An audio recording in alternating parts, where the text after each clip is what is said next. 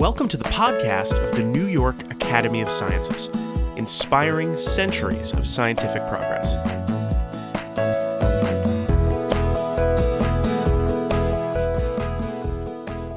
Sometimes it seems like scientists never agree on anything. It's a field that lives and breathes on debunking existing theories and finding ways to disrupt what we think we know and understand. So it should really make us stand up and take notice when scientists more or less unanimously assent to a particular fact. And there is something like 100% agreement in medicine and the health sciences that Americans, on average, really need to lose weight. As we've mentioned before on the podcast, some estimates have shown that as many as 2/3 of the population of the country are overweight or obese. And that obesity has been strongly linked to all kinds of terrible diseases, including type 2 diabetes, which more than 29 million Americans suffer from, and heart disease, which is the country's leading cause of death. And you would be hard-pressed to find a nutritionist or medical doctor who wouldn't agree that this obesity crisis is at least partially due to the fact that Americans, on the whole, eat a remarkably unhealthy diet. The most comprehensive data we have about what Americans eat is the U.S. Department of Agriculture's Healthy Eating Index, which is based on a large-scale nationwide poll of what people eat called NHANES, or the National Health and Nutrition Examination Survey. Here's Dr. Barbara Laraya of the University of California at Berkeley explaining some of what these data show. It's 12 components. There's 9 components that are measuring positive foods or healthy foods, fruits, vegetables, whole grains, nutritious proteins, and dietary fat, also dairy. And then there's 3 components that are trying to get at foods that we should stay away from or limit: refined grains, sodium, and empty calories. And this is a healthy eating index that really gives you latitude. You get a score. If you eat French fries, potatoes, you get the vegetable. If you eat ketchup, you get the vegetable. So, it's a diet that's achievable. People's diets are graded on a score of 1 to 100, with 100 being the healthiest. And our scores, as a country, are pretty dismal. Who gets a score of 90 to 100 on this healthy eating index? 0.1% of the population, 0.1%. Only 8.9% of Americans are getting a 70 or above. The U.S., on a whole, on average, we score 53. 53 out of a total of 100. If I was grading this, I would give this a definite F. We're getting an F with regard to dietary intake. And keep in mind that this is based on a survey, asking people what they've eaten recently. So if anything, you'd expect people to report they're eating more healthily than they are. Common sense would tell us that someone who had a hot fudge sundae for lunch is much more likely to lie and say they had a salad than vice versa. And so the actual grade for our national diet is probably even worse than it seems. Couple this with the fact that study after study has showed that Americans on average eat not just bad food, but way too much of it, far more than they need. And is it any wonder that we have rampant obesity in this country? And so what do we do about it? Generally speaking, there's 2 schools of thought about this. One says that this is a public health issue, and we need to design new regulations to help people eat better. Either hard regulations like banning trans fats, or softer ones like adding calorie counts to menus. The other says that it's all a matter of personal choice, and that if people are eating badly, it's really just their own fault and their own problem. And across the board, from public opinion to public policy, it's the second of these that has clearly dominated the conversation. Here's Dr. Rogan Kirsch, who studies political science at Wake Forest University. The term that one often hears in policy circles, interestingly, I don't know how much this makes it into our academic work, is consumer sovereignty. And you understand the basic idea. It's that government officials are far less able than any of us as individuals or as groups to know what we should put in our own bodies. It's a powerful frame in a nation that's dedicated to the pursuit of liberty, and so on. And so this personal responsibility frame has been utterly dominant. And as he's saying, that really has to do with the American national personality as much as anything else. We want to feel free to make our own choices. And so restrictions on what the food industry can or can't sell us somehow feel like limitations on our own freedom to make decisions. And of course, there are big companies for whom increased regulation around manufacturing food would be really expensive. And they've taken advantage of this laissez-faire political climate by aggressively lobbying to prevent increased regulation. And the result has been near total legislative inaction on the subject of obesity. 2 bills specifically treating obesity. 2 bills in 15 years have passed one chamber of Congress, the House. In fact, it was the same bill that passed twice, in 2004 and 2005. And the title of that bill was, if you don't know it, wait for it, the Personal Responsibility in Food Consumption Act. In the face of this scourge that many of you have done so much to document, to bring our attention to raise public awareness and media salience and so on around, what did the House of Representatives attempt to do? Immunize the food industry against lawsuits so the terrible things that happen to tobacco would not happen to food. It's a remarkably thin outcome. And the real problem with this idea of personal responsibility is that it's been shown again and again that people don't really understand the nutritional content of what they're eating. And so they're really not making informed choices. Here's Dr. Jason Block from Harvard Medical School. We did some work where we went to restaurant chains and collected data on receipts to determine how much people were eating. And we also asked them to estimate how many calories were in the food that they were eating. And what we found is that people underestimate a lot. If you look overall, it's about 275 calories that people underestimate. 25% of people underestimate the calorie intake of their food by about 500 calories. And that's a lot. The total recommended calorie intake for an adult is somewhere around 2,000 calories.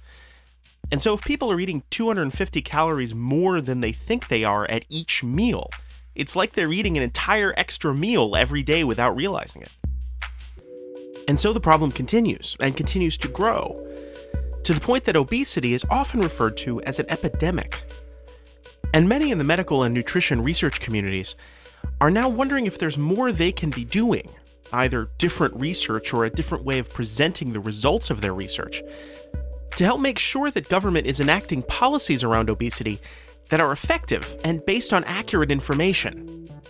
Here's Dr. Christina Lewis from Wake Forest Baptist Medical Center. We really strive to strike a balance between thinking about sort of better understanding of the physiology of those diseases and potential biological science approaches to dealing with them, and then also thinking about the reality of the fact that these diseases are affecting a large number of the population, and that ultimately our understanding of the physiology and the biology may not be enough to totally deal with them. And that was the subject of a day-long symposium held at the Academy on October 16th of 2015, entitled Towards Evidence-Based Nutrition and Obesity Policy, Methods, Implementation, and Political Reality. And this conference comes at an excellent time. First, because despite those enormous political and cultural obstacles, very slowly and gradually over the past 10 years or so, the idea that government should be doing something about obesity has started to gain a little bit of traction. And that's because widespread obesity has begun to be seen as a challenge to that other great American philosophy, capitalism. Here's Dr. Kirsch again. And then around the mid-2000s, 2005, 2006, and then into 2007, you saw an increasingly number of business journals reporting that their bottom lines were affected by lost work days, more illness, and the like. And it became an economic conversation in our polity that often carries the day. So this toxic food environment frame, not so much for moral reasons, not so much for it's just the right thing to do reasons, not even always for public health reasons, but for business implications or impact reasons, you saw that start to shift. And so it's just a crack in the armor of the personal responsibility only narrative of obesity. And maybe it's not the opening the public health community would have preferred, but it's an opening nonetheless. And many in government and the nonprofit sector who have been advocating for stronger policies to fight obesity are looking for new ways to capitalize on that opening.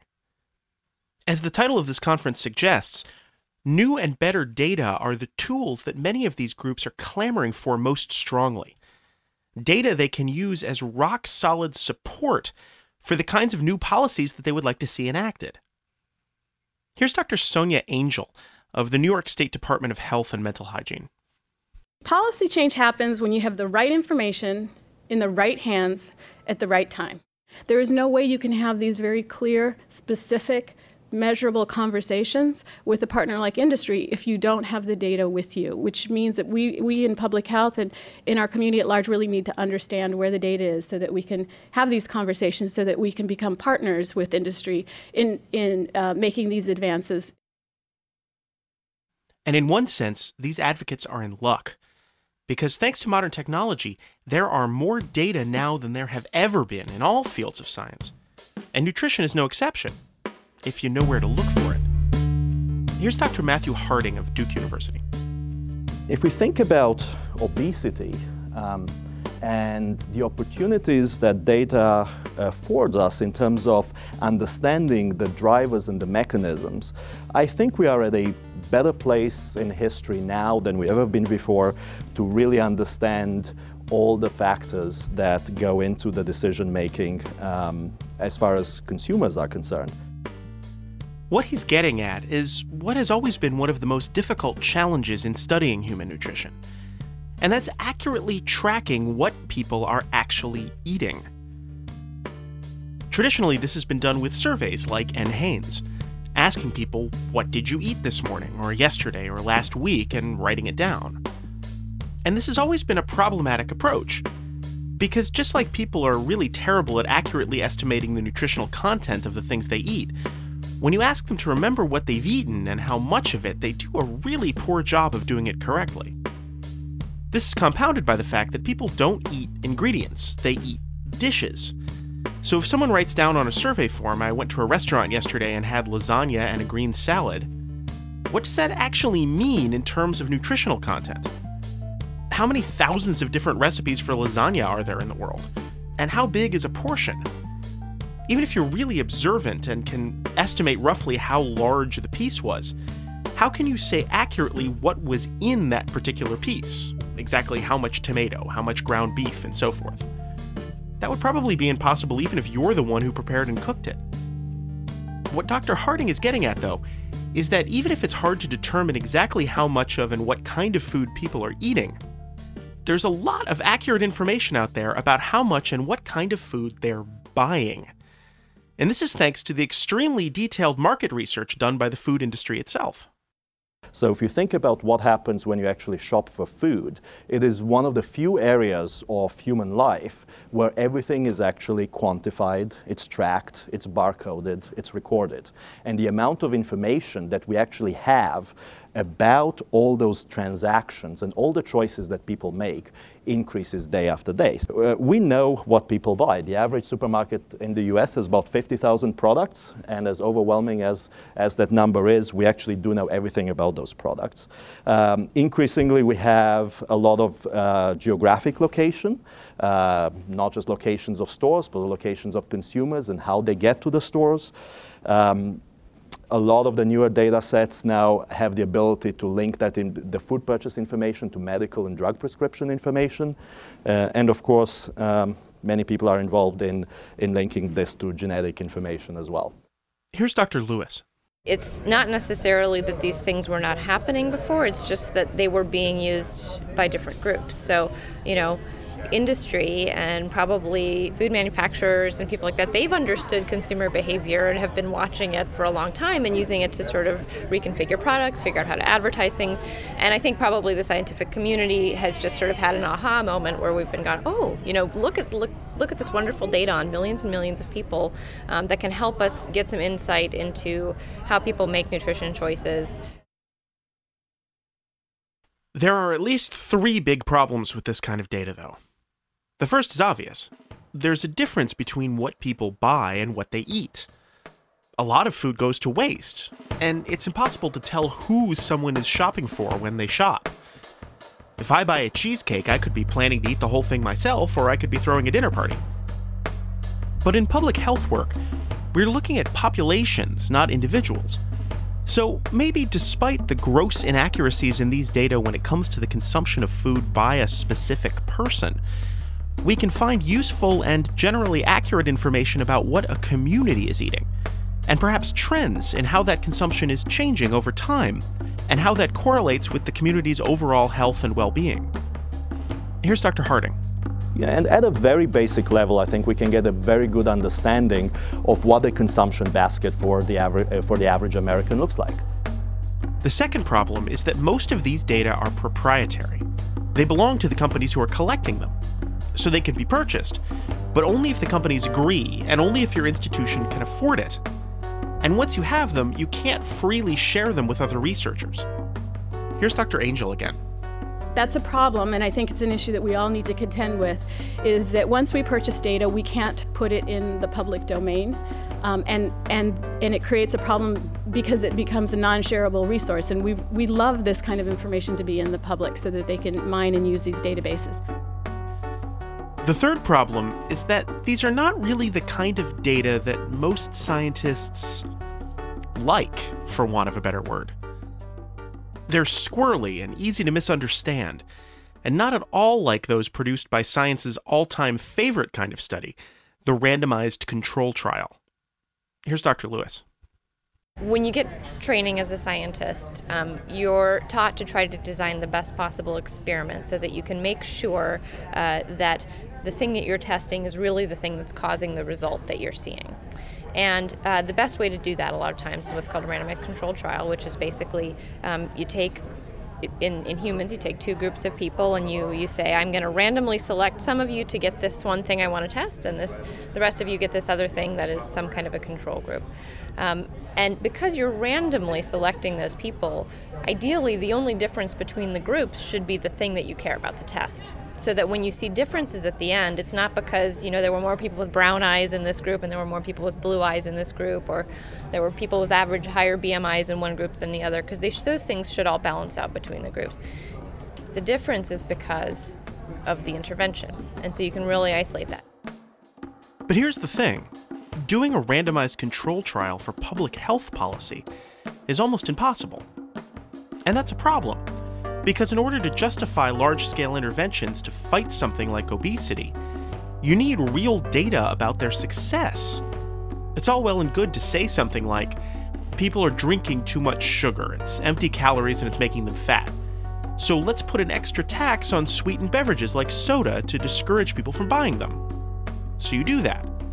But then how do you see if it's working? Even if you can figure out how to determine what people are buying and consuming, which is no small task as we've seen, how can you tell whether the tax is affecting those numbers? And even if you could, and could also show that people in the community are, on average, gaining less weight than they were before you levied that tax, how could you show definitively that these things are related and not just coincidental? The real world is just too complex to randomize for something like that. Unfortunately, when you're doing policy, it's a little tough to do that. You're not going to take the 50 states and randomize them and sort of say, okay, you 25, we're going to implement a soda tax, and you 25, we're not.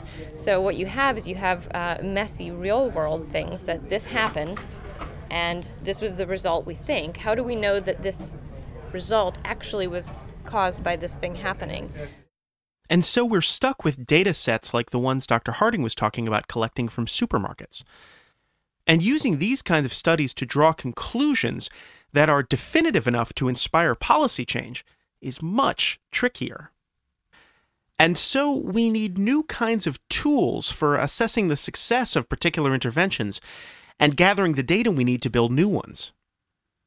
One set of techniques that's being much discussed in this context is something called systems science. Here's Dr. Terry Huang of the CUNY School of Public Health, who specializes in it. We all know that in a complex situation like obesity, there's a lot of feedbacks, there's a lot of interdependencies across thousands, of factors and domains that all have a role to play in obesity, right? So we know this, except that we can't really cope with it. The traditional toolbox doesn't really give a lot of leeway in actually either understanding these feedbacks or using these feedbacks to inform the next generation of intervention approaches. Traditionally, the scientific method is all about being specific. Let's look at the effect of one interaction and then change one thing and see if the effect is now different. The idea behind system science is pulling back a bit to look for connections and large patterns between and amongst different interactions that occur in large systems. To use the old cliche, to try to see the forest and not just each individual tree.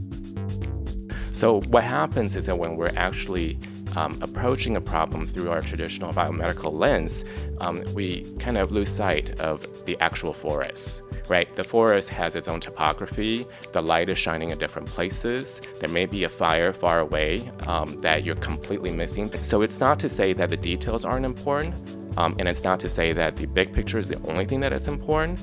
It's really both. Silos in and of themselves are not bad, right? Boundaries are not bad.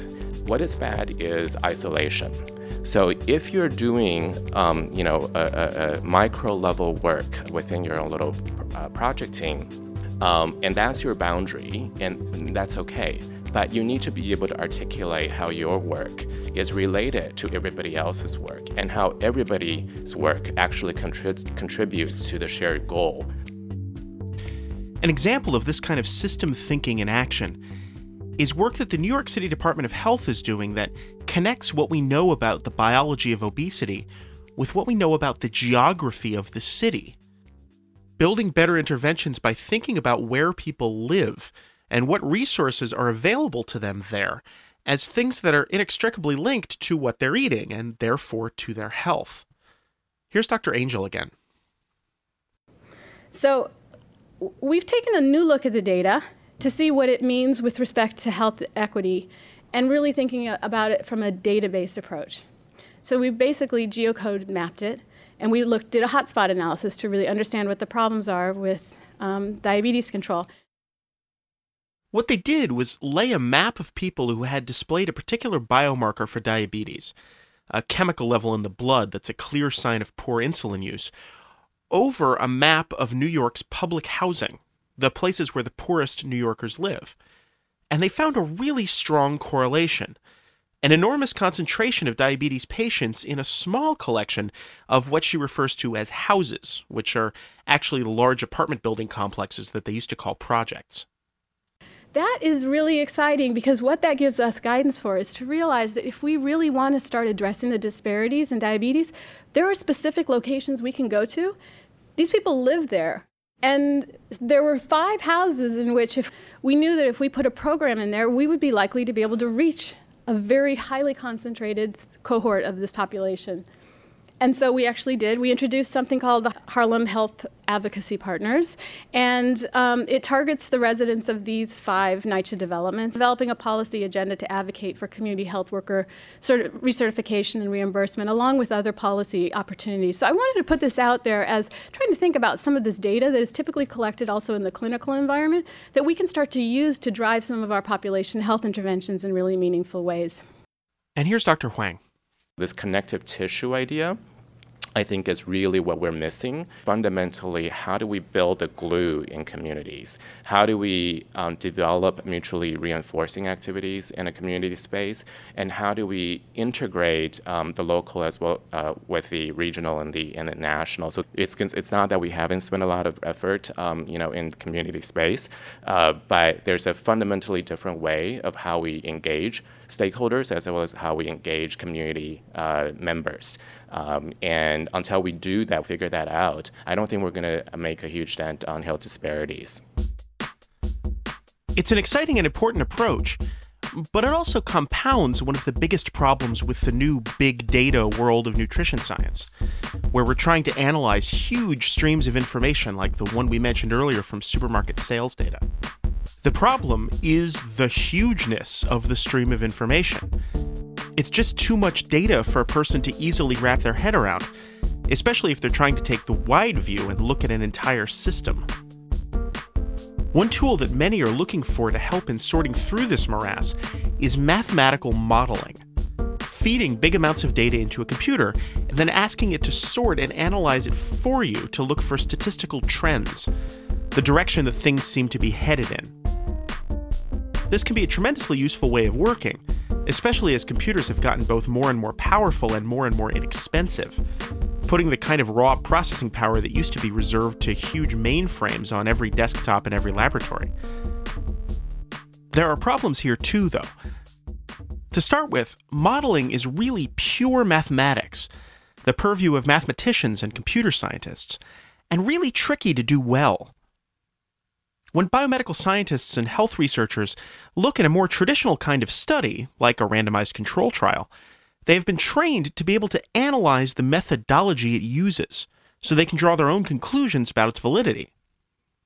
With modeling, which draws on a totally different set of methods, they often just really don't know what they're looking at, and are forced to accept conclusions without being able to carefully question them. Here's Dr. Sanjay Basu, an epidemiologist at Stanford University who specializes in the effective use of modeling. With randomized controlled trials, we at least know a few guideposts of what to look for. Are the groups well balanced and matched? Are they representative of other populations we want to extrapolate the data to? Was there differential attrition and dropout from one group more than the other? Do the statistics look kind of funny? And what kind of outcome variables are they, and are the ones that we want for the policy? And when it comes to simulation models, these kinds of things that we can rattle off are a little more difficult. And in fairness, even for the experts, statistics are squirrely things, and it's really easy to make mistakes. And frustratingly, sometimes the biggest mistake you can make is to be too specific. It's a feature of these kinds of models that often a simpler analysis, one that's less correct in the small scale, turns out to be more correct in the large scale. You do any experiment with any X variable, let's say the price of soda, and any Y variable, how much soda do you drink? And you get some data points, and most of us do our ordinary least squares regression line, if you remember the Gauss-Markov theorem, also known as Excel add trend line, right? And we get a general model that tells us the relationships between price and consumption.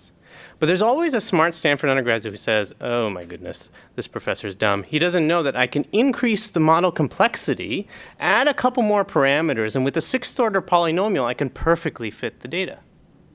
So how would you tell this smart freshman that their model is, quote, worse than yours? I would argue that if we repeated the experiment, given the issue of noise, that their model would probably not fit the data anymore, or describe the general relationship we want to understand between X and Y. For extreme values of X less than what's on the axis or greater than what's on the axis, our model might capture the general relationship, whereas that curvy model would give negative infinity on both sides eventually. So models may look more or less realistic, but that's not the question that I would hope you ask as a reader. The question I hope you ask is this a good question, and is the level of model complexity appropriate for the question? If it's a really complicated question, you need a lot of input data, maybe a complicated model is appropriate. If it's a question that's fairly straightforward, maybe what the advantage of the model is to boil it down to the most important variables, characterize those really well, characterize the relationships really well. And it's easy for models to get really complex really quickly. Everything we do in real life is spectacularly complex. And so in trying to simulate real-life situations, it's not at all hard to reach the limits of what even modern computers are capable of. And of course, even the best mathematical simulation is only going to be as good as the data you put into it. We still need to solve those fundamental problems of actually knowing what people are eating. You need the data. You need the data for a 33-year-old Indian male who lives in California and how much sugar-sweetened beverages that they consume. I can't find that in NHANES, right? I'm the other Asian.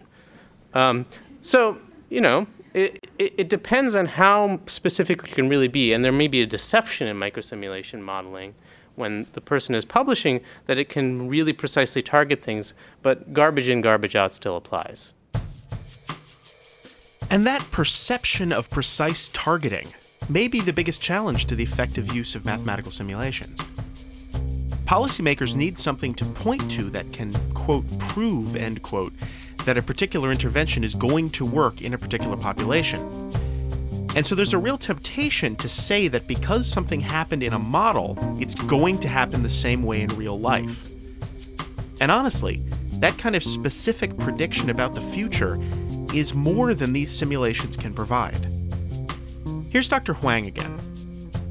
So even if you find a policy intervention in a model, that it really seems to demonstrate an impact on reducing obesity, in the real world, there are all sorts of other implementation issues. There are co-costs and co-benefits, that may happen. But I think that we as a field probably need to shift our paradigm in terms of how we connect to the public and connect politically in broadly defined term. Because I think that in turn will actually reshape the kinds of scientific questions that we would be asking. And hopefully a byproduct of that would be that we would communicate better and help everybody else around us gain a more nuanced understanding of what the models are actually saying. So where does all of this leave us? Well, maybe the takeaway is that if we want to fight a huge complex problem like obesity, there isn't going to be a magic bullet. No one study is going to reveal the core of the problem, and no one policy is going to fix it. And so maybe the more perspectives, the more good minds from different fields we have working on it, the better off we're going to be. Here's Dr. Lewis. I think that there's a tendency, not just among policymakers, but among the public and probably the media too, to sort of want to find, the answer with one study. This new study's come out, this is it. And it's really not about that. It's really about, okay, how does this study fit in the context of everything else we know? What is the body of evidence? And pulling that all together takes a lot of work. It takes a lot of patience, and it doesn't sort of align with the pace at which things are often needing to be decided in the realm of politics. But I think it's hard. It's a lot easier to sort of say, okay, this is the study, I've got my answer, let's go. And that's not probably the best way to do things. So I think it's a matter of slowing down, being patient, and I think also, educating the public and educating media and to some extent educating policymakers as much as we can about how to be good consumers of research. What does this mean? And how do I implement it?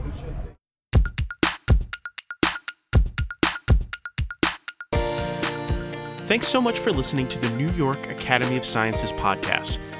It was produced by your host, David Hoffman, with administrative and scientific oversight by Murray McLean, Dr. Amy Beaudreau, and Dr. Julie Schlisky. Special thanks to all the experts who appeared in this episode: Dr. Barbara Loraya of the University of California at Berkeley, Drs. Rogan Kirsch and Christina Lewis of Wake Forest University, Dr. Jason Block of Harvard Medical School, Dr. Sonia Angel of the New York City Department of Health and Mental Hygiene, Dr. Matthew Harding of Duke University, Dr. Terry Huang of the City University of New York, and Dr. Sanjay Basu of Stanford University.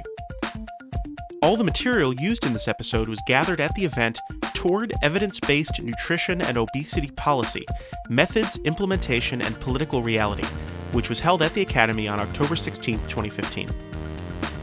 If you're interested in learning more about the use of systems science to study nutrition, check out an earlier episode of the podcast entitled Bringing It All Together, A Systems Approach to Nutrition, published on September 11, 2015.